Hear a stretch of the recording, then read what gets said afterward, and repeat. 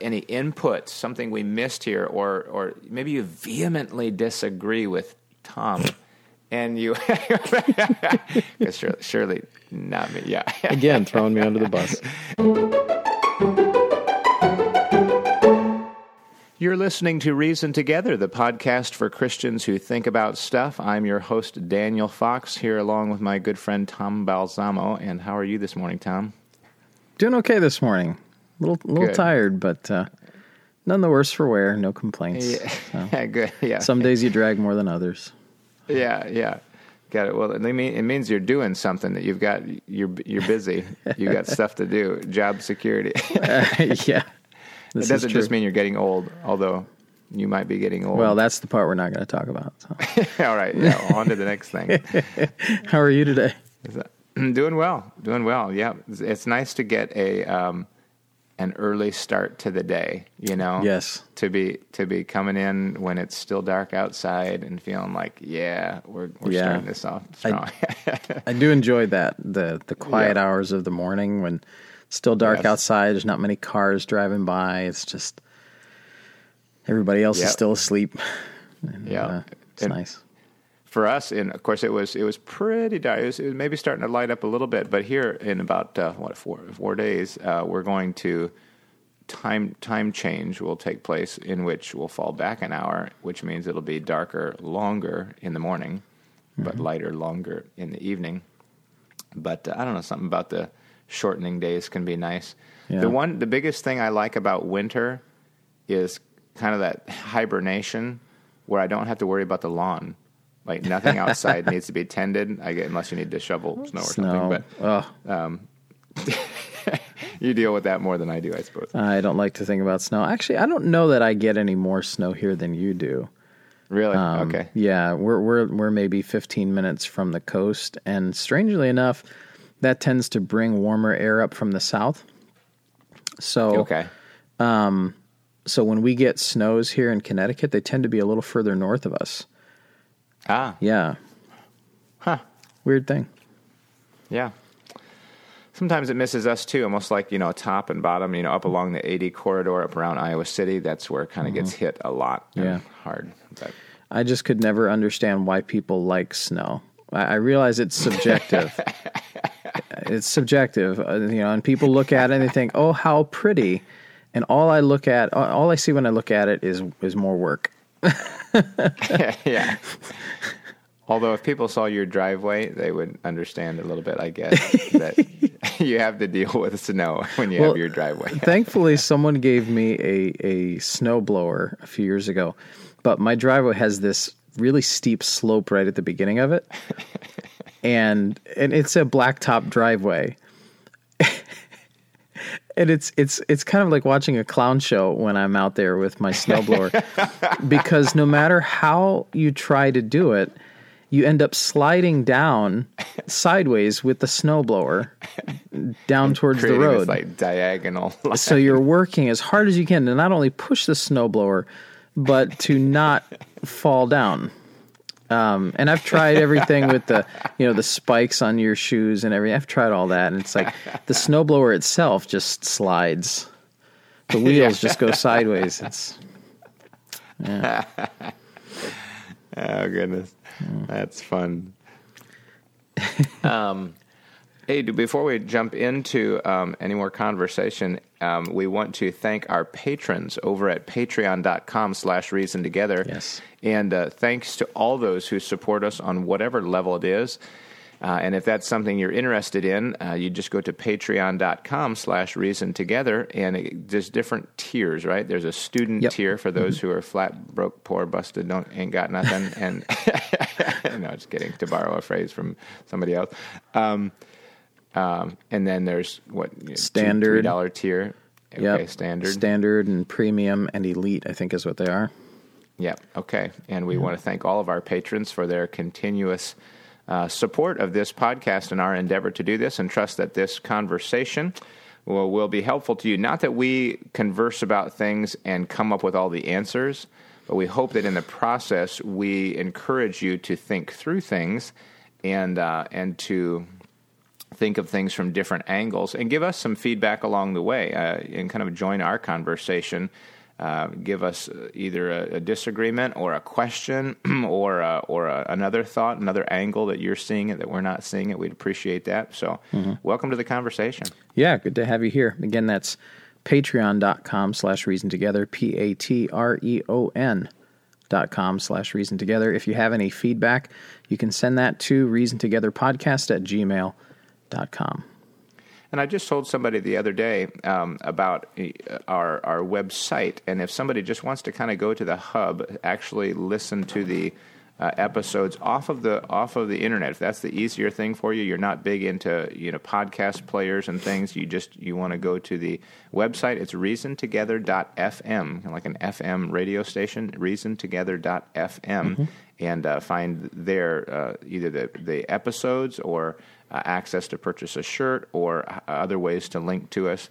But that's kind of the hub there too. Did you? I don't know if you noticed this or not. I made a mistake the other day when I published the podcast. No, I did not notice. Good, because I fixed it rather quickly, so I don't know if anybody noticed it. But when I opened up my Overcast app, I use Overcast to play podcasts, yes. and usually I'll check to see if our podcast came through. I typically don't have to listen to it through there because I kind of already heard the whole thing a bunch of times. But I looked and I saw the episode pop up in the downloads there, and the time didn't seem familiar to me. Like you look at the little time timestamp thing. How long it lasts. Yeah, how long the episode is. And I knew it was supposed to be around 49 minutes, and I looked and it was shorter than that. And I said, something's odd. So I clicked on it, and all of a sudden I hear my voice saying, please turn in your Bibles to Job chapter 20 or whatever, 30, 31. Right. And I realized what I had done. I used the same computer for editing the podcast that I do for uploading my sermons from church onto our website, our church website, and I must have somehow clicked the sermon file. So instead of it being our episode, it was one of my sermons. So, oops. But I did fix it rather quickly. So. All right, good man. If you do have that in your downloads and it's still there, and you're like, oh, I can't get rid of this sermon, I need to hear the podcast, you can just delete that download and re-download it again, and it should be the correct file. There we go. Yeah. Sorry for that. That's right. Any administrative details that we need to take care of before we jump in? No, we are ready to go. All right. Can I start with this question here? Sure. Thinking about, I think it's at least I know as a younger preacher, I was tempted to, and I think it's probably a young fundamentalist thing, I suppose, to want to bash self-esteem in a similar way that because the charismatics talk about the Holy Spirit, we maybe the pendulum swing to the opposite side, maybe not talk about them or bash the charismatics to a fault, and almost do abuse to the doctrine of the Holy Spirit maybe or something. Anyway, I'm trying to use that as parallel. But in this case, to say, okay, well, modern psychology talks about self-esteem. You need more self-esteem. Brother, you've got too much self-esteem. That's your problem, and you're proud. My question is, I guess, at the outset, is self-esteem the same thing as pride? Can you equate those two things? I think if they are going to be different things, there's going to be a point where it's difficult to know where the line is. You know what I mean? Because, to esteem something is to hold it in high regard, right? I would say it's to value it. To value it, to esteem it. Mm-hmm. Okay. Which I don't know that's too awfully different. If we're going to go with the definition of valuing it, I can't see that there's anything wrong with understanding you have some value to somebody or something. So no, I wouldn't say that that's inherently wrong. Right. Well, and I agree because now the way that maybe modern psychology talks about it, or well, you need more self-esteem. You need more self-esteem. Well, that isn't really the answer to the problem of what they're trying to address, because it is. It can be a self-focus. It can just all feed into, you, and you're valuable, and this. But it's kind. I feel like it could be overblown on the self-focus. Yeah. But when I think about esteem, when you esteem something, you're setting a value on it. And so the question is, when I think of self-esteem, do I have any value? Well, yes, as a created creature, and as a especially. I'd say even another step, as you're a believer and you believe that, the Holy Spirit has gifted you in some way. But any believer who's made in the image of God, has a value.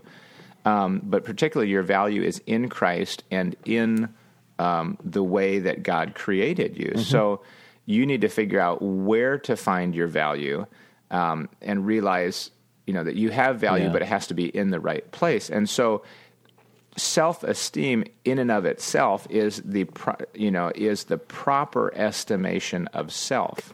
Mm-hmm. Well, to take that same definition, the proper estimation of self, I could almost put the word humility over it. Humility is a proper understanding of how you relate to God. And I've told this a number of times to folks in our church. Humility isn't saying, I'm dirt and there's nothing, nothing good about me. I can't do anything. Oh, that was a nice special you did. No, I have no ability. So anybody could have done it better than I could have. That's not humility. Yeah, self-deprecation.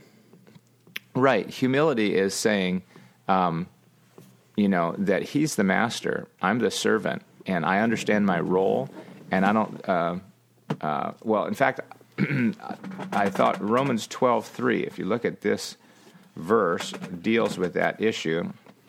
Romans 12:3 says, "For I say through the grace given unto me, to every man that is among you, not to think of himself more highly than he ought to think, but to think soberly, according as God hath dealt to every man the measure of faith." Yeah. So I think there's a way that you ought to think about yourself that is God honoring. Sure. To say I'm worth nothing, I can't do anything well, is really to slap God in the face, who has gifted you and who has a place for you in the body.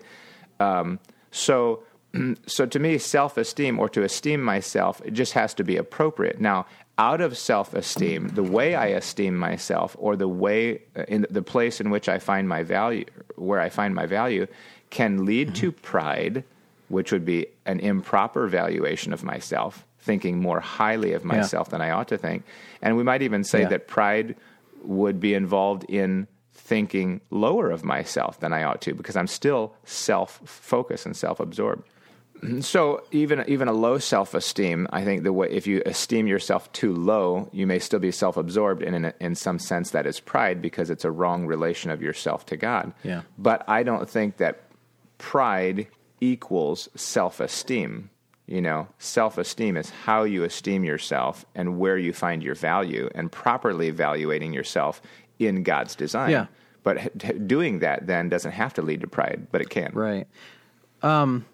Yeah, you'd said an interesting thing about humility being understanding one's relation to God, and I don't disagree. Mm-hmm. But I think one's relation to other people should come into play as well in our definition of this as we're building it, because it almost seems like the modern understanding of what self-esteem is. It's often used as, in a way, an excuse to pamper oneself. And make oneself secure or safe or comfortable from any sort of criticism or discomfort in life. And as you were talking there, just using the word esteem reminds me of it's Philippians chapter 2.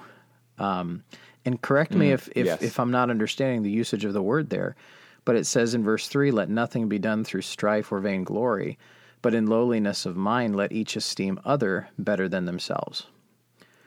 So in addition to seeing my relation to God in humility, there should also be some understanding that other people should be viewed as more important than my needs at the moment.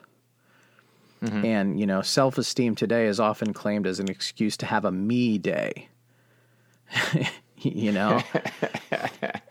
And it doesn't seem consistent with this concept from Philippians chapter 2 and verse 3.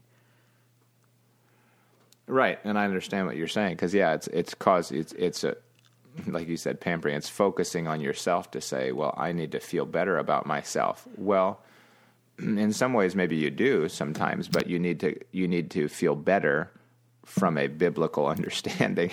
Yeah, I could see where some people have done some things in life. They feel like, I've messed up my life. I've made bad decisions, and they get discouraged and feel like, I am a piece of trash. Well, no, you're not. You've made mistakes, but you're not garbage. Though Satan wants you to feel that way, other people may make you feel that way, and you got to realize, no, I'm a child of God, and I'm usable. I'm useful, and I'm usable in Christ. But to focus on self, like you're saying, Philippians 2:3, to say my needs, my feelings. Well, then at a certain point, you have to say, well.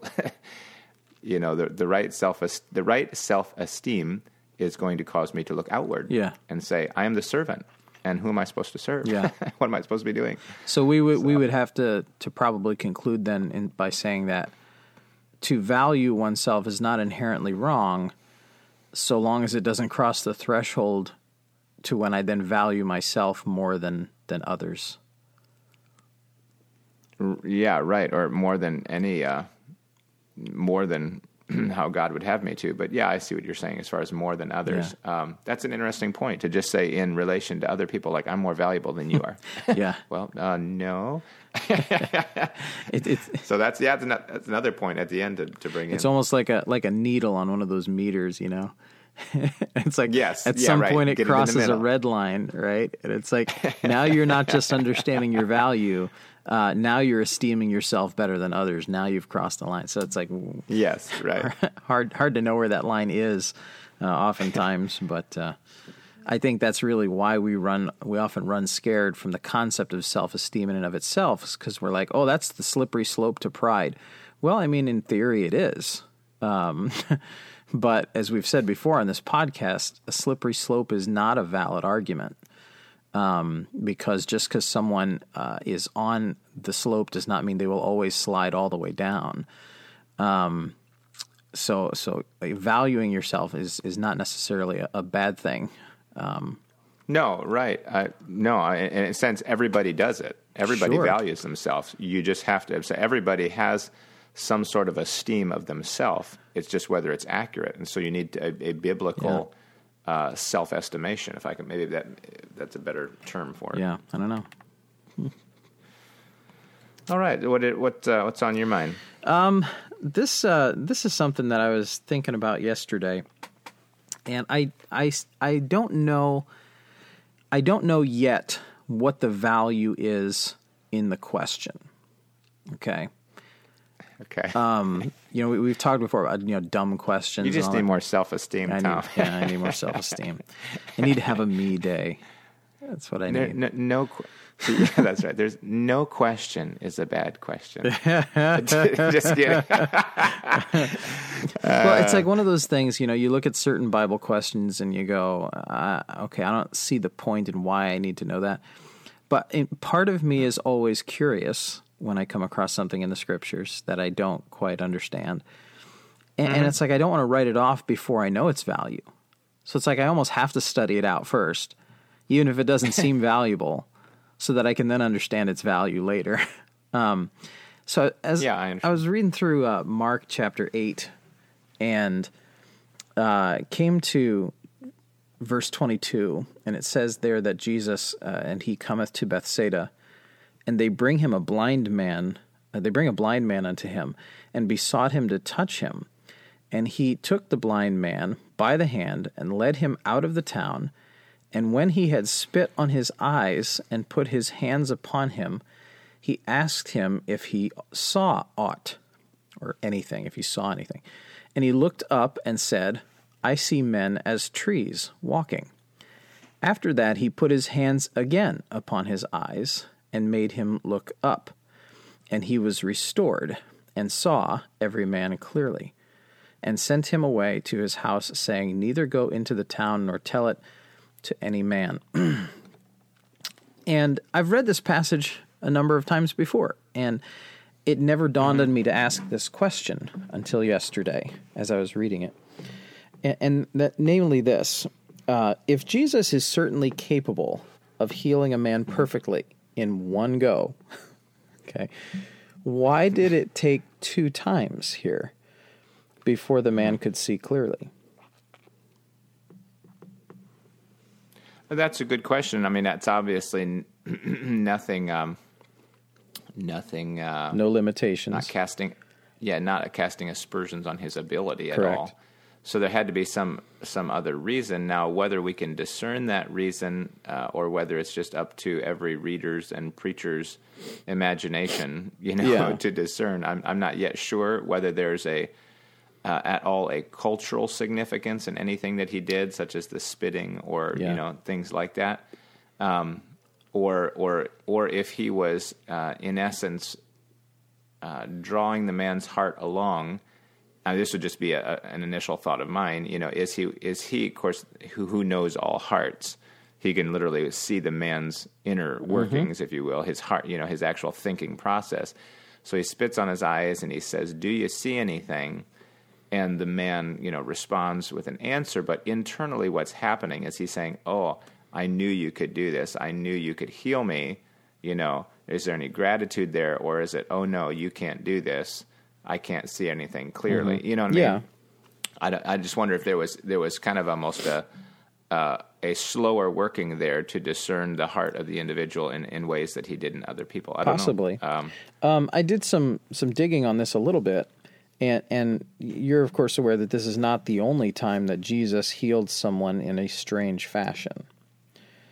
Right. One instance in Mark chapter 7, he took a man aside who was unable to hear. He was a deaf man and had a speech impediment. Okay. And he takes him aside and he puts his fingers into the man's ears, and then he spit. And it doesn't say whether he spit on the man's ears or spit on the ground or just spit into the air. It doesn't say. It just says right. he puts his fingers into his ears and he spit and he touched his tongue. Okay. So he touches the man's ears, he touches the man's tongue, and then he looks up to heaven, and so on. The story goes, the man is able to hear, and he's able to speak. And like in Mark chapter 8, in Mark chapter 7, he also tells this man, don't tell anyone about this. Okay, which is another interesting question that maybe we'll get to. Yes. But another strange instance when Jesus healed someone was in John chapter 9 and verse 6. In that instance, he spits on the ground before a blind man there, and he makes mud or clay out of the spittle. And he basically then picks it up and smears it on the man's eyes. And the man goes and washes in the pool of Siloam, and thus he is healed and he is able to see. So there's these instances here where Jesus heals in odd ways, okay? And I think Mark chapter 7 is somewhat explainable easily when he touches the man's ears and touches the man's tongue. The man could not hear and he could not speak. So I think Jesus is in a way communicating with his hands, telling the man, I'm about to do something about this. I'm going to fix these. And I think in a way he is somewhat signing to the man that he's about to heal him. That's at least my simple take on that. Why he spit, though, is still kind of unknown to me. And in all 3 of those instances, spit was involved. And the only explanation that I can think of that even comes close is a term, I don't know that anybody else calls it this, but I've called it prophetic exhibitionism. Okay. Okay. Nice. Prophetic exhibitionism. And not to say that there was anything vain in it. Okay. I'm not saying Jesus did something vain or empty or for no reason. But I'm thinking, in a sense, this is a lot like the prophets of old who sometimes did strange things Right. for the sake of drawing the attention of the crowd, and in some instances doing something as an object lesson to the crowd. Okay. Now, you're saying partly, though, that they weren't allowed to tell the crowd, so that wasn't for the crowd. For the disciples who were there. Okay. I mean, obviously that's going to gather more attention from the disciples and whoever else is there than not saying or doing anything. I mean, because certainly Jesus could have healed the man just by thinking the thought, but he, in a sense, exhibits the Right. whole thing as a show to those who are around him. But I think of the strange things Old Testament prophets did, and in taking down some notes on this, I came across Ezekiel, of course, who I would say maybe takes the cake for the number of strange things that he did. Though perhaps it's arguable that he didn't do the strangest things, but he did more of them. For instance, he laid on his left side for 390 days. Like whenever he would go to sleep, that's the only side he would sleep on. Who saw that? I don't know. But at least he could use that as something to tell. Okay. When the temple had been destroyed and Israel had been exiled, God tells Ezekiel to communicate this punishment by acting out the wrongdoings of the people. And that's why he tells him to lay on his left side, which symbolized the 390 years that Israel had basically neglected the Lord. There was another instance with the different prophet. Or actually, hold on. Let's stick with Ezekiel for a second. He ate a scroll. He shaved off his beard, dividing his hair into thirds, set 1/3 on fire, scattered another third around the city, and stabbed it, with a sword. And he threw the remaining third into the wind, and then saved a few of the hairs which he sewed into his clothing. That's in Ezekiel chapter 5. Wow. Isaiah walks around naked for 3 years, though arguably he could have not been fully naked. Okay. That's in Isaiah chapter 20, verses 1 through 4.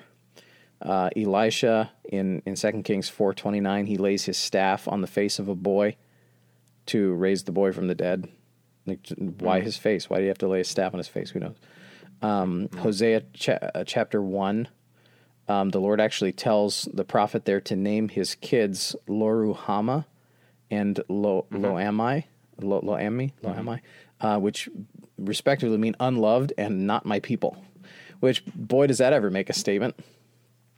When your kids are named. Yeah. So, I mean, there were strange things that prophets did, in a sense, for, I don't know how else to say it, a wow factor. To grab the attention, to wrest the thinking from its complacency. And in some of those cases, God told the prophet to do it. In other cases, the prophet just did it.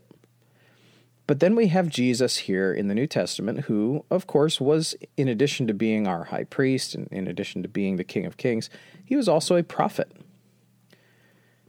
And he heals these men in these three cases, the blind and the blind men, and then the deaf and dumb man. He heals them using spit for whatever reason.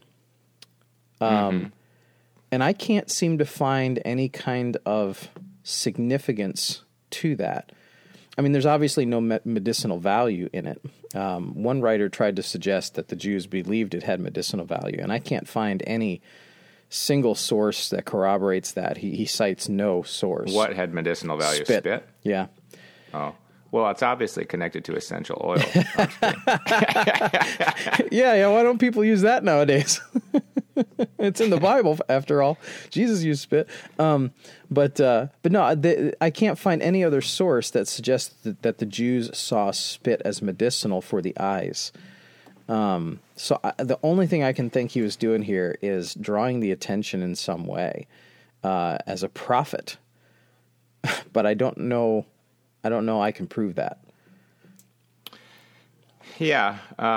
One other thought that I have, and I'm kind of trying to fish for this verse here, but and this just is kind of, I'm pulling this out of something that I read a long time ago, just a thought to kind of, send the dog down that trail a little bit to see if it hunts. But At some point, Paul had made a reference to his having some sort of disease or something, and I was thinking it was in Galatians, but maybe not. Maybe there's some part where Paul referenced, maybe it was a problem that he had that people despised, and it's often taken to say, oh, he had bad eyesight. And I had done some research on this a few years back, and there's an argument for the fact that it's not his eyes that was the issue, but something else that would have been more disgusting to people. Because if I'm remembering this correctly, there was a word used that had to do with spit, like to make people spit out, meaning they thought it was disgusting or something like that. So if spit had the sense of indicating something as an abomination or something as disgusting, I wonder if that's also kind of emblematic in what Jesus is doing, that he's representing this is disgusting. The effect of this sin is disgusting in my sight. Or in the case of spitting, taking the mud, applying it to you, that something disgusting, if I could, for lack of a better term, had to be done for you to receive your sight. Well, in essence, wasn't, to me, that's almost a picture of Calvary. Wasn't that a disgusting event that somebody literally had to be tortured and ripped apart and hung on a cross, but through it, when that's applied to us, something beautiful happens and we're healed. So I wonder if there's any symbolism in that way, that spit to them, spitting out would have been a symbol of gross. I see. I mean? That something disgusting must take place to deal with the disgusting sins of man. Yeah, at least in the mud aspect, or simply to say, as I put my fingers in your ear, my finger on your tongue, and I spit to the ground or something, I say, this sin, or the effects of sin in this earth are a disgusting thing. I don't know. It's a thought. Yeah, that's an interesting thought. I mean, it would make you wonder why he didn't do that more often, if that was the picture that he was trying to paint. But yeah, that's an interesting thought. Anyway, like I said, I'll find that passage. We can put it in the show notes too, as far as where he's talking about. The only one I'm thinking of is like in Galatians 6, where he says he has to write with such a large hand there. That indicates maybe he had a problem with his eyesight, Galatians 6:11. Okay. But I can't think of any others. I'll look into it. And see here's one, Galatians 4:15. That might be it. Yeah. He bears record that they would have plucked out their own eyes and have given them to him. Because that's the relationship he'd had with the Galatians. They had a sweet relationship, and they were willing. They would have been willing to even pluck out their own eyes and give them to him, which would make people wonder why would they have even thought of that. And some presume that maybe it's because Paul had eye problems. So I don't know. But yeah, anyway, like I say, the whole question of why Jesus spit, I don't know that there's value in it. But it's like you don't know until you start thinking about it. Yeah, and I mean, I think there is a value in the value of reading it and asking the question, to say that obviously, if there's not, if we study it out and there's not some obvious meaning, then there are some nuanced things that we're not entirely going to understand, and we might have a disagreement on. So, and to me, it's just partly a lesson in preaching. When you get up to preach, if this isn't rock solid, say, my thought would be, or here's my suggestion, or maybe he was symbolizing, but not saying, this is what it meant. This is what it meant. Don't put an absolute meaning to something if it's not, obvious. And that there might be times when somebody else says, well, I think maybe it was this, and you can disagree agreeably, and no harm done. So you're saying it could be one of those things in the Bible that maybe we're not meant to know for sure? Right. Okay. I mean, it's worthy of study and kind of putting it into the whole picture and saying, well, I think it consistently fits in this kind of, thought process. But, if we don't understand every detail, I'm just saying if you don't understand a detail, you don't have to separate over it. Yeah. You know what I'm saying? And I know that might sound petty, but I wonder how many issues there are like that where they really, aren't so critical in essence. Yeah. Can you imagine somebody parting ways with a brother because they have a different view of why Jesus spit? Yeah, that's right. Like Jesus Spit Baptist Church or something like that. We Spittle. We separate. We used to go to that church, but now we go to this Spittle Baptist Church. Right, that would be that one. Right. Oh, boy. Anyway, that's a weird subject, weird question. I know, but that's what we do here. But it's fun. It goes to show you that when you read a passage of Scripture, there is a lot to see and fun questions to ask. I mentioned was talking to somebody recently, and then mentioned in, was it Sunday school or one of the messages, when you read the Bible, read it imaginatively, not meaning try to imagine what you want it to say, right? But rather put yourself in the story. Yeah.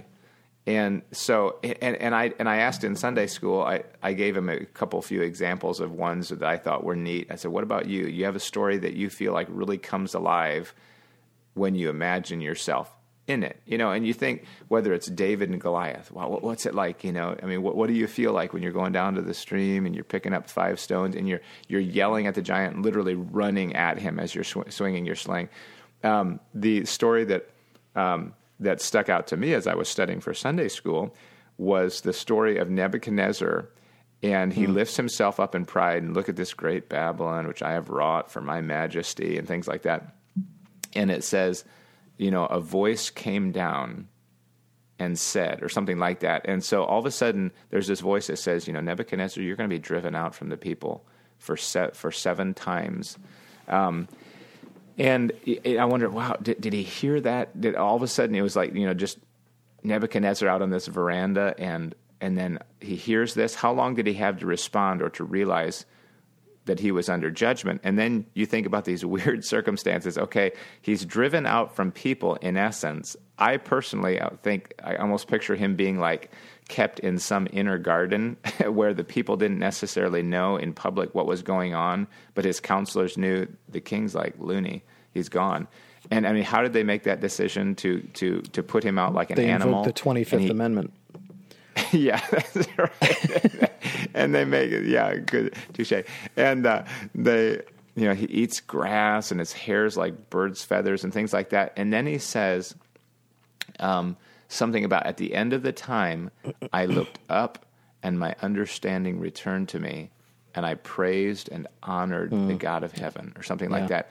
What was that moment like when he looked up and all of a sudden he realized, look at me. Who am I? What am I? What am I doing?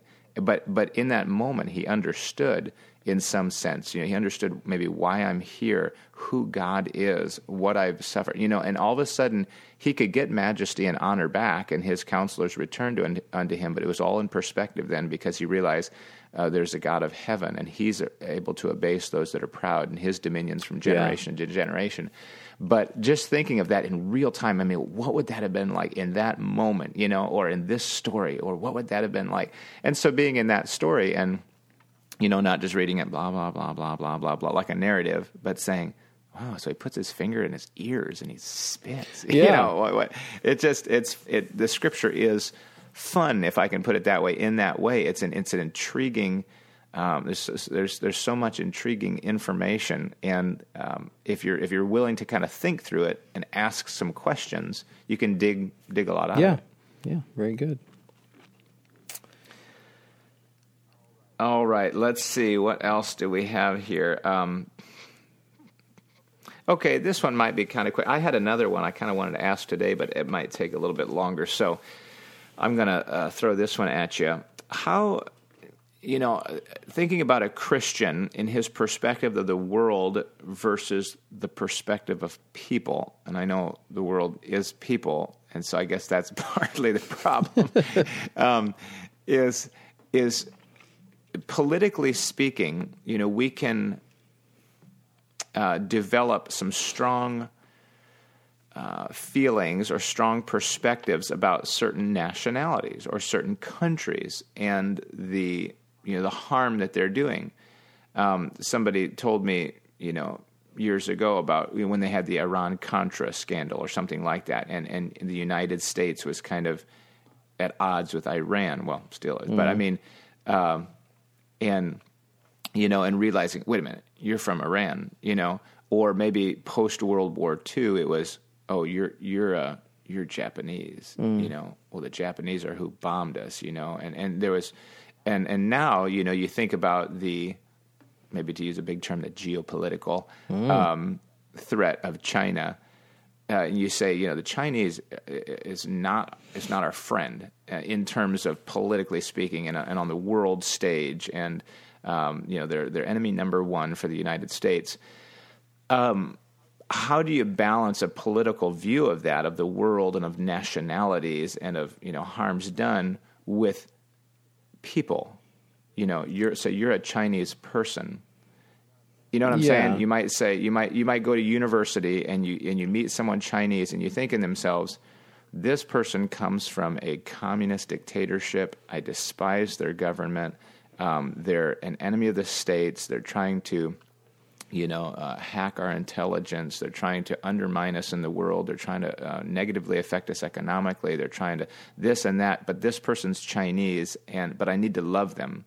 I need to witness to them. I need to care for their soul. How do you balance that? Well, I think for one, looking at them as an individual is a good place to start. They may not espouse the views of their own country. They may not espouse their country's political stance on things. I think that's just part of, to use the Bible word, equity. It's part of being equitable and fair. Fair point. In the same sense that, we get up in arms when, people would look at us and say, okay, you're a white guy, that means you hate all black people. And that's, of course, not true. Just because some have doesn't mean all do. And I think it's the same case, to use your example of someone from China. Yeah, their government is terrible in China.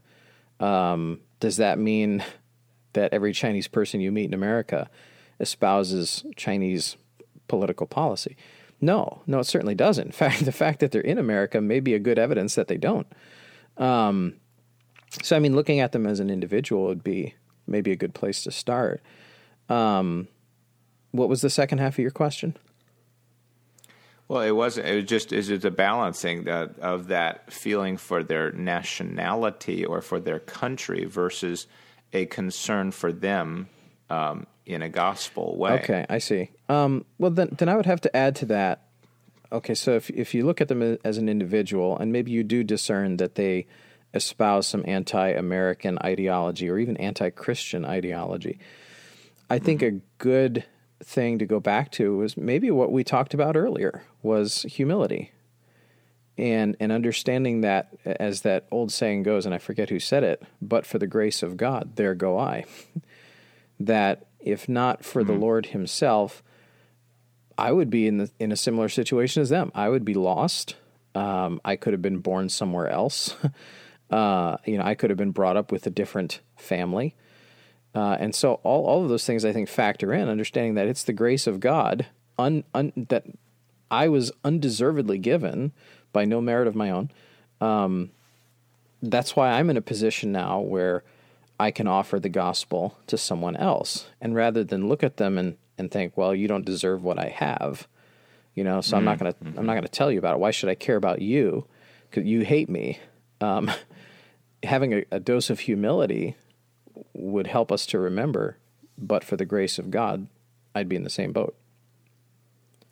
Okay.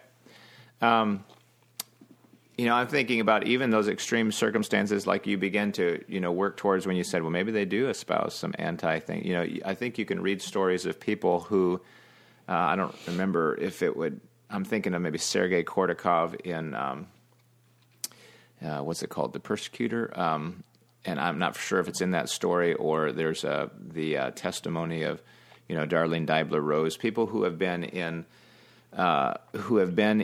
actual, like encampment situations where they're, prisoners of war, or they're being, persecuted or imprisoned in some way for their faith, and looking on the persecutor and thinking, of course, this guy's beating me, or this guy hates me, or, obviously he's a part of a whole regime that's persecuting my work for God. I mean, how much more to it can it get? I mean, that he is anti-me, he's anti-Christian, he's anti-America, whatever, he's anti all this stuff that's good. He's a bad man. And yet to try to think in yourself, but he needs the Lord.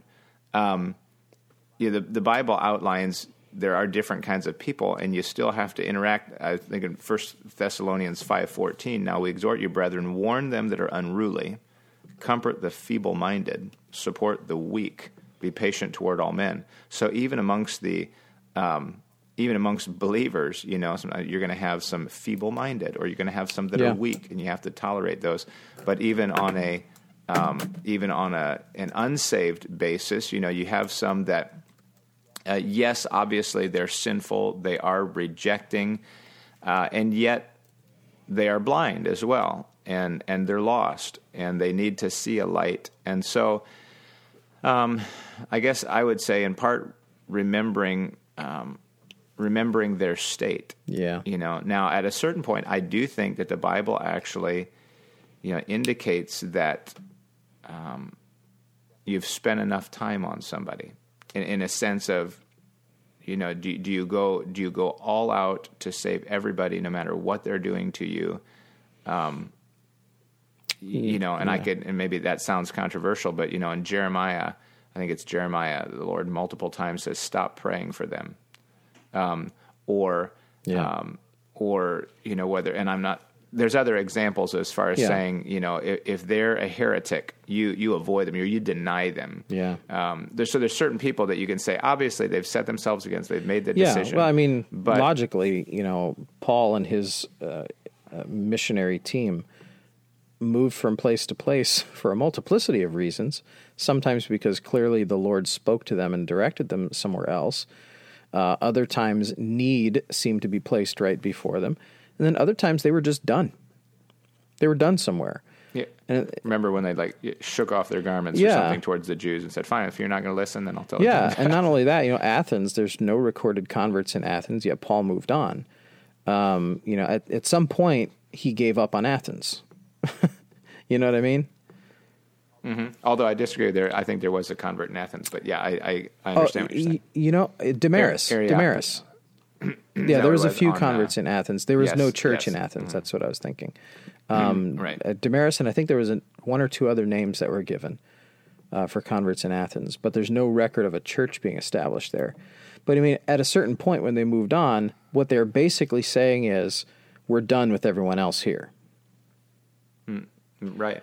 Right. As far as what we can do. Yes. But I do think that there is maybe a different way to look at evangelizing people who maybe make your life difficult, or in some cases, maybe even a threat to you, that if you want them to stop persecuting you, the best thing you can do, and in a sense it's a self-serving thing as well, is to make them like you. not make them like or appreciate you, but to make them similar to you, and that is by seeing them born again. If someone's hitting me for me preaching the gospel, wouldn't it be great if they also believed the gospel? Then they'd stop hitting me. You know what I'm saying? Mm-hmm. So there is a value to witnessing to people who may have a threat to you or be a threat to you. I see. And just to realize, I guess, that when you're talking about the gospel and the soul of somebody, you are talking about sinners. You are talking about people who are rebels. So, I mean, how much can we really expect to, I'm going to go out and preach the gospel and everybody's going to love it? You know, you're going to meet resistance. So whether it's on a national level, like, well, I don't like your politics. Well, there might be a lot of other things we don't like either. We might not like their sexual preference or their, as they would say, or it's like, or whatever. You know, and before I was even in ministry, I was in workplaces where I worked with people that were not Christians, and you know, there's a lot of motivations people have for giving the gospel sometimes. You know, and the one we're told we're supposed to have is that we love souls, right? Okay, fair enough. Biblical point. Is that the reason why everybody evangelizes? No. Is that the reason you should always have an evangelizing? No. I think there's other reasons. You should evangelize to glorify God. You should evangelize because it's your duty and it's right. But I've been in places before where, in addition to some of those reasons, I wanted to evangelize because I was tired of being alone. Interesting. I was sick and tired of being the only guy there who was the only Christian.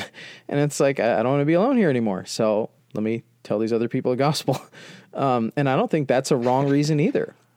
It's not a selfish reason. I like the fellowship of Christian brothers. I like that. And I find that qualitatively better than the fellowship or friendship or acquaintanceship of lost people. So witness to others in a way is not only serving God, but it's serving your own needs too. Interesting. One other thought I would just say too is, and I'm trying to find the exact verse here, but talking about love the brotherhood, honor the king. Is that in Peter's epistles? It is in 1 Peter. Just for some reason, I'm not locating it. Okay, it's in chapter 2. Honor all men, love the brotherhood, fear God, honor the king. You know, the idea of honor, going back to our first question on esteem, is to value people. And you know, if you're talking to somebody who's, you know, you're talking. I'm thinking of this as an example. You're talking to a young lady who's shaved her head, you know, has 5 piercings, announces herself to be lesbian, is very you know, tells you which pronouns she wants to be called. Yeah, wears a shirt that says, you know, has some profanity on it or whatever. I'm just painting a picture. You know, you can walk up to that person if you're in class with that person at college, you know, at your university. You can be kind and cordial to that person, realizing that person has value, but you honor them. And when you demonstrate that respect for them, I think that's a good first step. Yeah. And realizing that, you know, all the baggage and everything that they believe, this is a person. This is a personality. They have a background. They're a human, and I don't dehumanize them by my speech and just talk about them like they're a rebel object. They're a person, and anyway, I just think that can be a step in. You know, we say all things aside, or whatever. Okay, your politics aside, your choices beside. Let's deal with you as a person. Yeah. But. Good. All right. Well, we're maybe a little over on our time, and we've got to let you go. But if you want to join the conversation, have any questions for us, any input, something we missed here, or maybe you vehemently disagree with Tom, and you again throwing me under the bus. Surely not me. Yeah. And you want to give us some feedback, it's reasontogetherpodcast@gmail.com. reasontogetherpodcast@gmail.com. We'd love to hear from you. Yes, thank you once again for being with us on this episode. We'll see you next time. We are encouraging balance, developing perspective, and connecting faith to practice. This is Reason Together.